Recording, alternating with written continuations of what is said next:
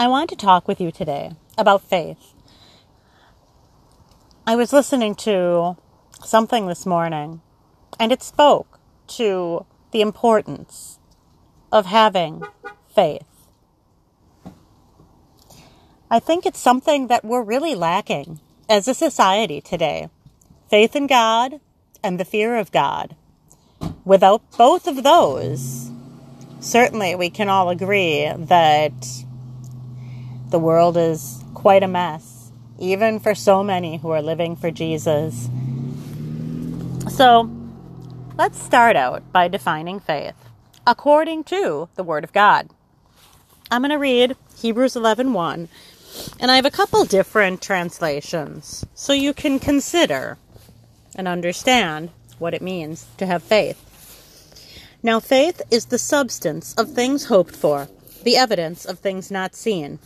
That's the King James Version. The American Standard reads like this. Now, faith is the assurance of things hoped for, a conviction of things not seen.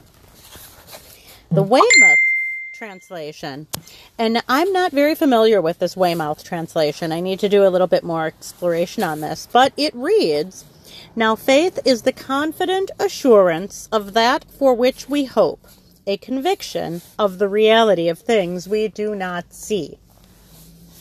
And then, of course, the Amplified Bible. I find the Amplified Bible to be a wonderful resource. Now, faith is the assurance, the confirmation, the title deed of the things we hope for, being the proof of things we do not see and the conviction of their reality.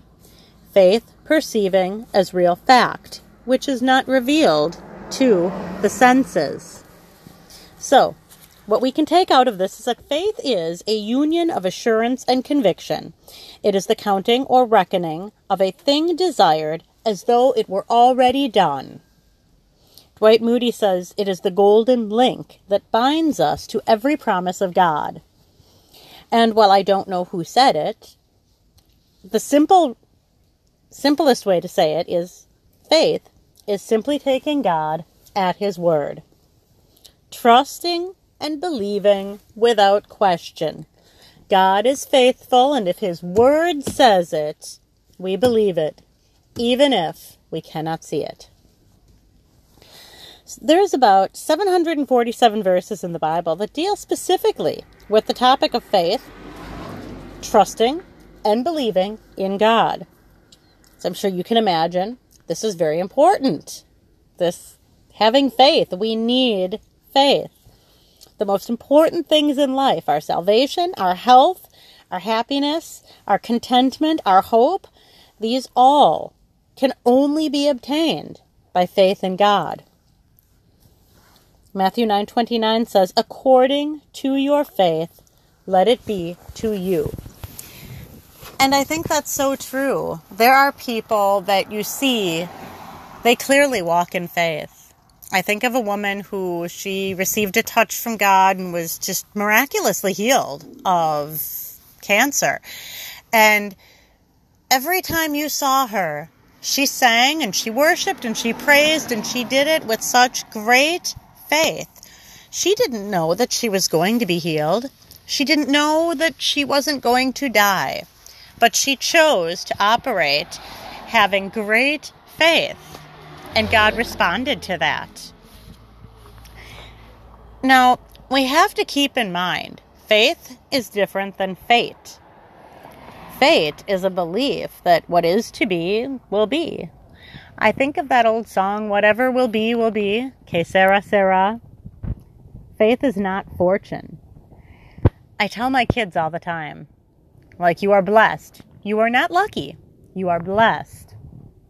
The Lord wants us to enjoy the abundant life. He really does. He tells us that what He has for us is life, and life more abundant.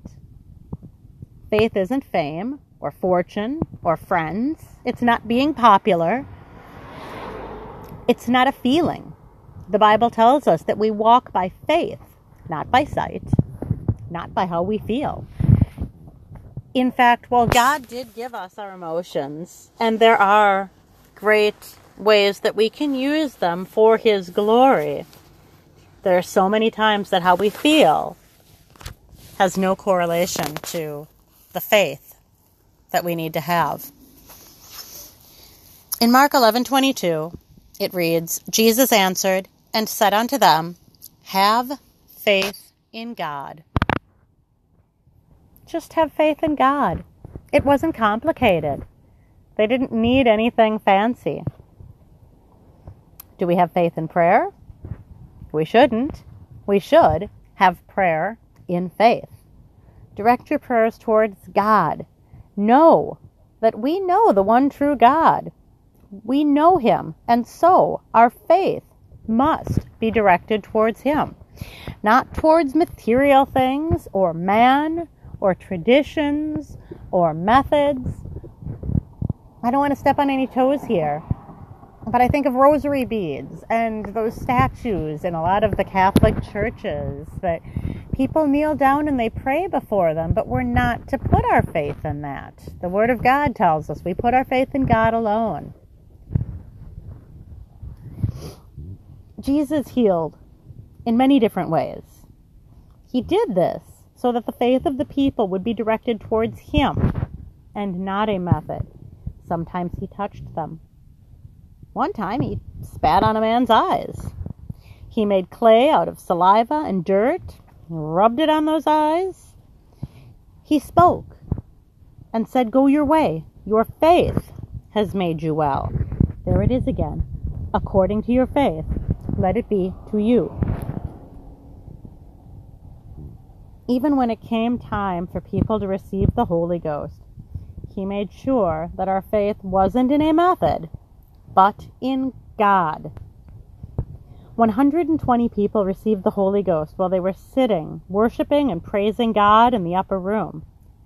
Peter and John laid hands upon Samaritan believers.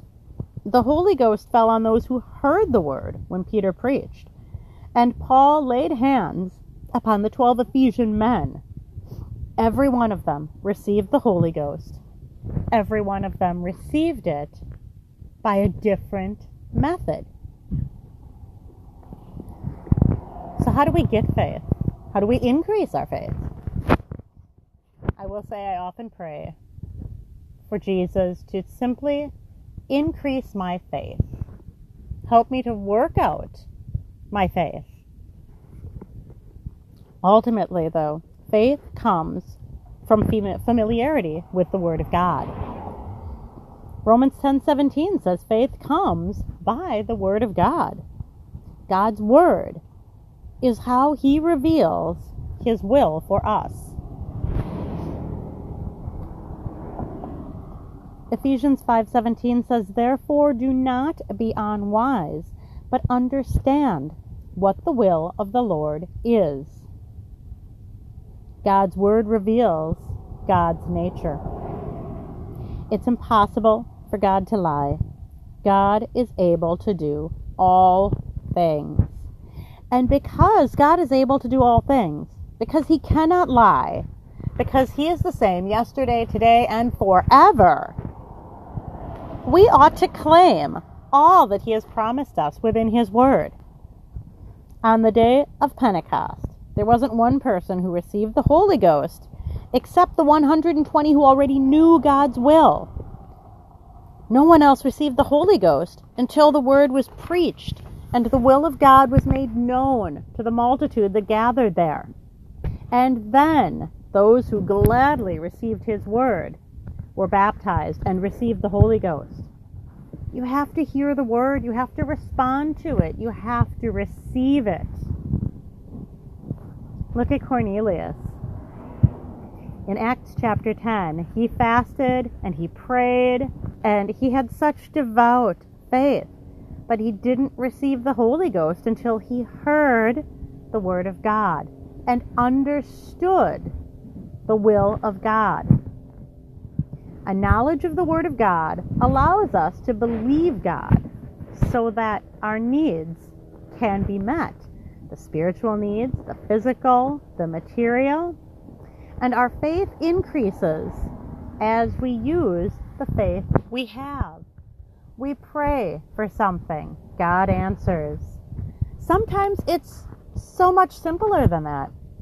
We wake up in the morning with breath in our body. We are healthy. We are alive. Praise God. If we go back to the book of Numbers, we can learn about Caleb. I mean, he had so much faith. He boldly proclaimed, "Let us go up at once and take possession, for we are well able to overcome." There were 12 spies sent to spy out the land of Canaan, but only 10 came back reporting that it was impossible. Israel couldn't defeat the enemy. The other two, Caleb and Joshua, they said, "We can do this. We can we can conquer, we can overcome." They said the land flows with milk and honey. Where did his faith come from?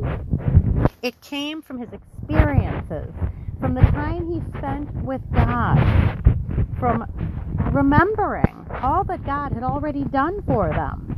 They crossed the Red Sea. Bitter waters were made sweet. Heavenly manna came down from the sky when they needed it. Water flowed from the rock. And we can go on and on about all the amazing things that the Lord did. And that increases our faith. When we put in action the faith we have, when we use it, we will see it grow. James tells us that faith without works is dead. Faith without works is like putting all of our money in the foundation of the house. We need more than the foundation. Works without faith is like a house that doesn't have a foundation. We need faith, and we need works. That is faith in action. That is faith that increases and works and does the will of God and is fruitful and multiplies in every season. So, put your faith in action. Whatever faith you have, however little the action may be, exercise that faith, because faith without works is dead.